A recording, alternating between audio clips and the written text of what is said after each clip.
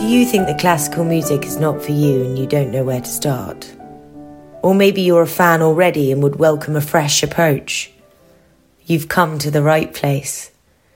Perfect Pitch is for everyone, beginners or experts, whatever your age.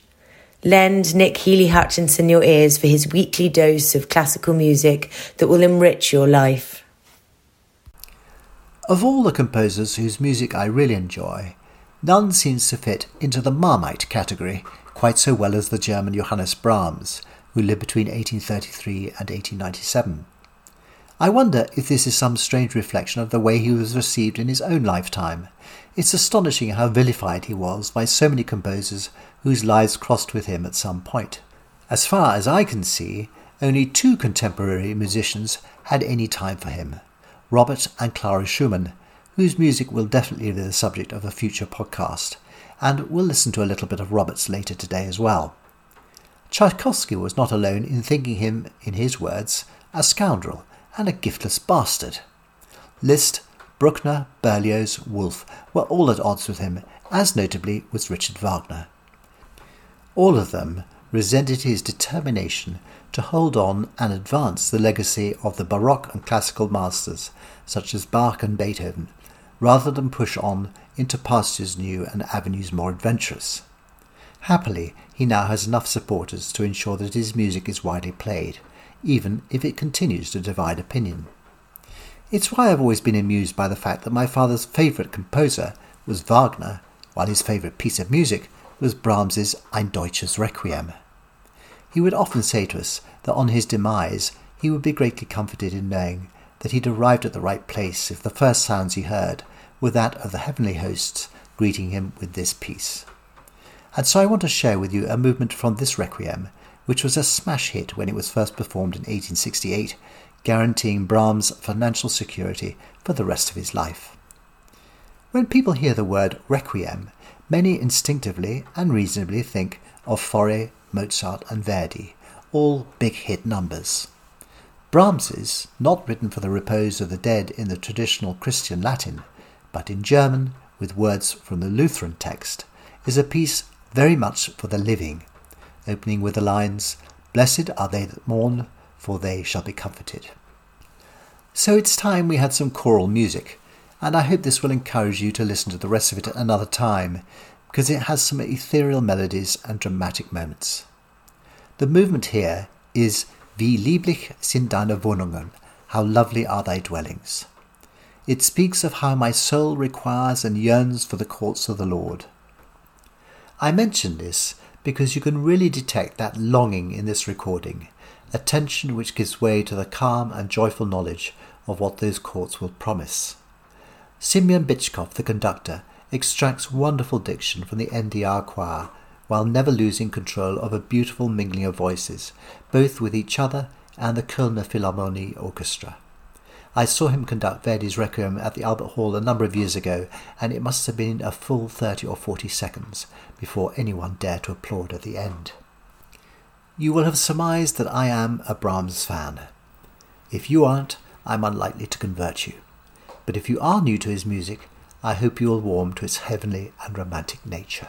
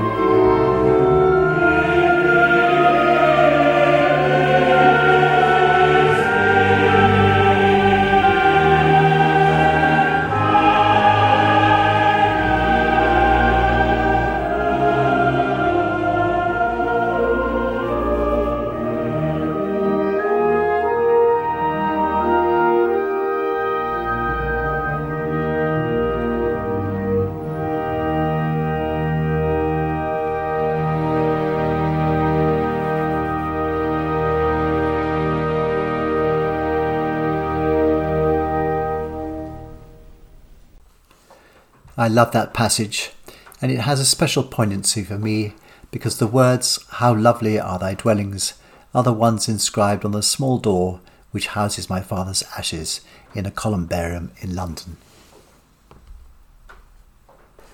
Tchaikovsky may not have been a fan of Brahms, but his own music has been hugely popular. 6 symphonies, a violin concerto, one of the most widely played piano concertos, and those ballets, of course, Nutcracker, Sleeping Beauty and Swan Lake. He also wrote a few operas, Eugenie Onegin, my personal favourite, which we'll visit another time, and La Pique Dame, the Queen of Spades, being 2 of the most widely performed. Tchaikovsky's music is about as romantic as you can get. Huge and expansive melodies with plenty of drama, joy and melancholy. I'm going to play an aria now from the Queen of Spades, which I hope will be new to many of you. Beyond the very briefest of summaries, I'm not going to trouble you with a plot in detail here. It's a tragic Pushkin tale about a man called Herman who has 2 abiding passions in his life, gambling with cards and Lisa, who just happens to be engaged to somebody else. She is the granddaughter of a countess who has a secret which ensures her success at cards every time, and Hermann is obviously keen to get hold of it. Whoever came up with the expression "unlucky in cards, lucky in love" must have been blissfully unaware of this Pushkin tale. Luck runs out on both sides. But this aria, in which Hermann declares his love for Lisa, is a gem, and she duly falls for him. Hard not to, really, with words like "I love you beyond measure, I cannot live without you," especially when it's sung by the bass baritone Dmitri Vorostovsky, who died tragically young at the age of 58 in 2017. I was lucky enough to hear him live on a number of occasions, and was nothing less than enraptured. His voice was stunning, and he had this Sevi Ballesteros charisma, which meant that you just couldn't take your eyes off him.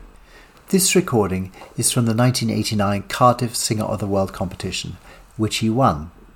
The note towards the end, which has a beautifully controlled crescendo, that's the gradual increase in volume, then followed in the same breath by an equally controlled diminuendo, which is its exact opposite, would have left his fellow competitors knowing they'd just heard the winner, and may have left them a little deflated. But another participant that year, as it happens, was one Bryn Tafel, which only goes to show that not winning isn't always such a bad thing. This is Tchaikovsky at his romantic best, and in the hands of one of his greatest practitioners.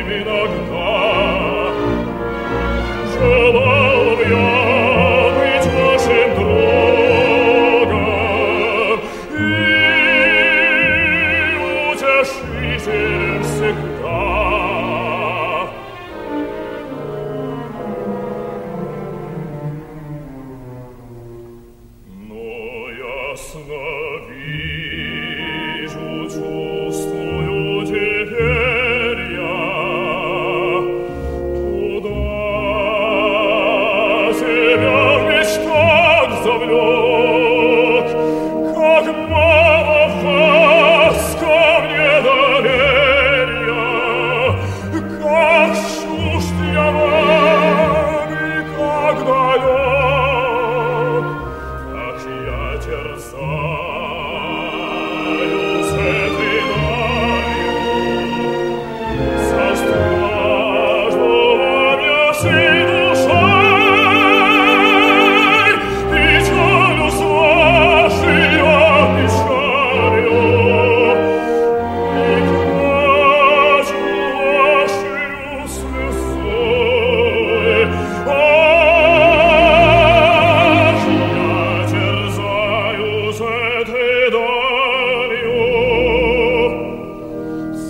стражду во мне всей душой. Я вас люблю безмерно, без вас не мыслю дня прожить. Я подвиг силы беспримерной готов сейчас для вас свершить. О, милая вдове!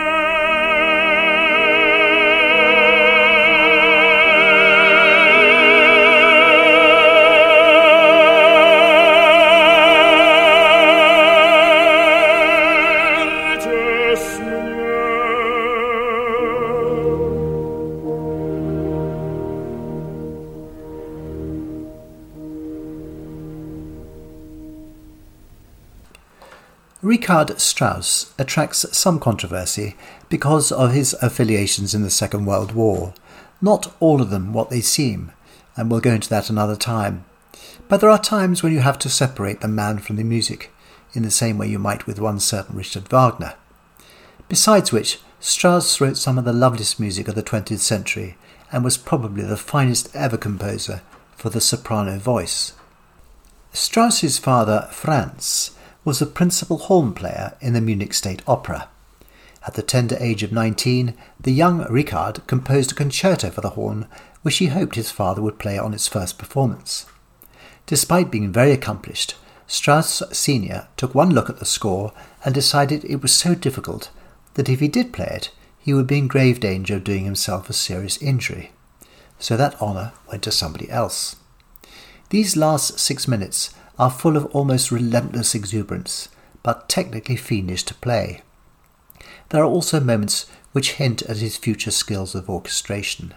Dialogues with a woodwind, for example, and the faintest of touches on the strings. It requires the highest level of breathing control, a demand met comfortably by the late Australian Barry Tuckwell in this recording with the London Symphony Orchestra conducted by István Kertész. You will find versions which may appear smoother in sound, but Tuckwell was not one for caution. This is a gutsy, brassy, no-holds-barred performance, and as such, I suspect one which the youthful Strauss would have wholeheartedly endorsed.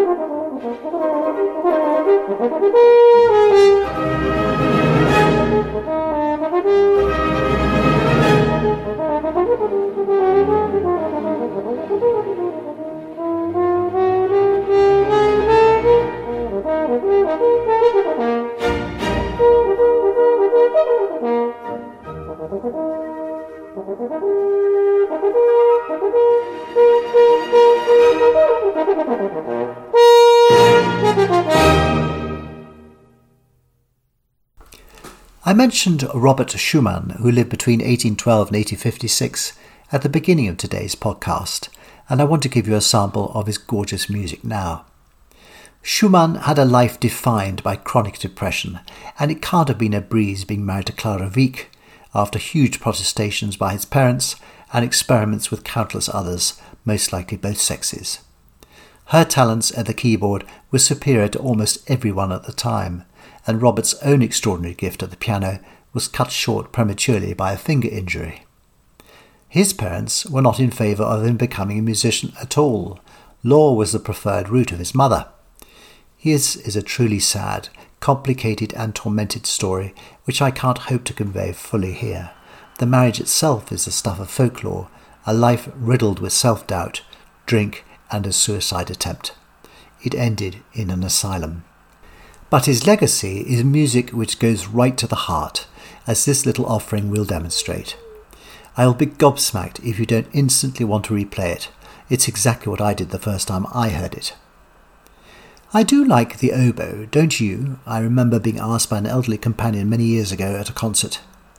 It took me slightly by surprise, because I hadn't been especially aware of it during the piece we just heard. And no, actually, if I'm honest, it doesn't feature amongst my favourite instruments. Never has. Altogether too penetrating, which has not stopped it being given some glorious tunes, notably the opening of the second movement of Brahms's Violin Concerto, prompting one of the great virtuosos of the day, Pablo de Sarasate, to refuse to play the piece, because he was damned if he was going to stand there for a couple of minutes in silence while somebody else got the best tune. And then I heard this, not so long ago in fact, the second of 3 romances for oboe and piano, a piece which fits Hector Berlioz's definition of the instrument perfectly. The sounds are suitable for expressing simplicity, gentle happiness, or the grief of a weak soul. There's nothing particularly virtuosic about this, but the melody and the performances by Céline Moinet, one of the world's finest oboists, and Florian Uhlig on the piano are very special. Listen to Uhlig's left hand, ever present but never in danger of suppressing the oboe. Schumann marks the piece einfach innig, meaning simple and intimate, accomplished here in Spades.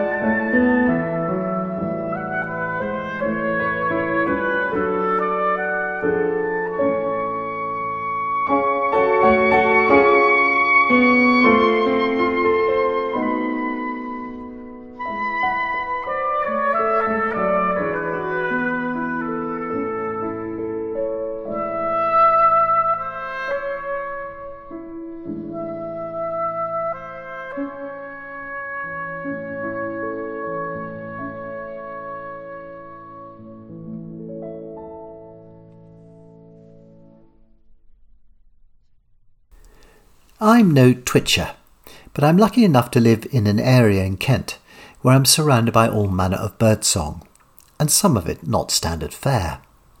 The sound of the cuckoo, I accept, is not that unusual, but I'm always relieved to hear its first call, because, like the seasons, it's one of life's more pleasurable reminders.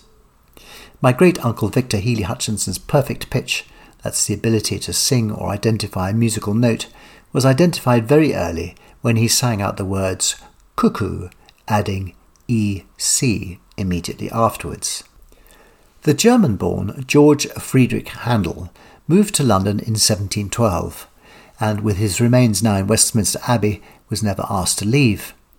With big hits like The Water Music and The Messiah under his belt, he became a huge success, especially in the field of opera, as well as being a highly accomplished organist, who would combine these talents by introducing the premiere of each opera with an off-the-cuff ditty on the organ. Barely any of his solo compositions for the instrument survive now, but we are left with a group of organ concertos. One of them is known as The Cuckoo and the Nightingale. Handel was a stout, short-tempered man, plagued by ill health for much of his 71 bachelor years, including a later blindness, which did not nevertheless prevent him from playing or having a good sense of humour.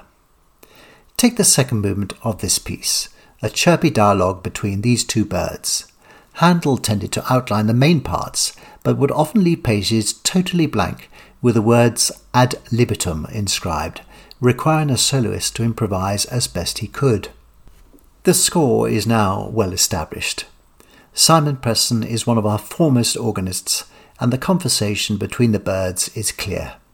It's also a good tune, and he's accompanied by the English concert conducted by Trevor Pinnock.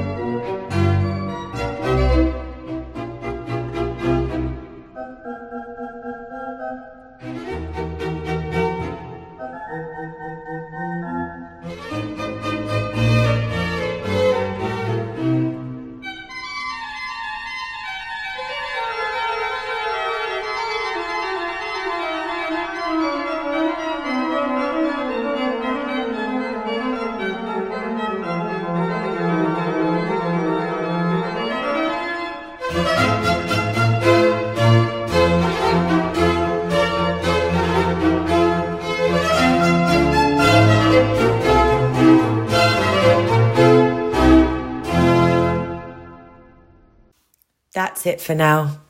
Thank you for listening to Perfect Pitch with Nick Healy-Hutchinson. He'll be back again next week with some more treasures for you, so please do join him then. And you can subscribe to this podcast by clicking on the link below.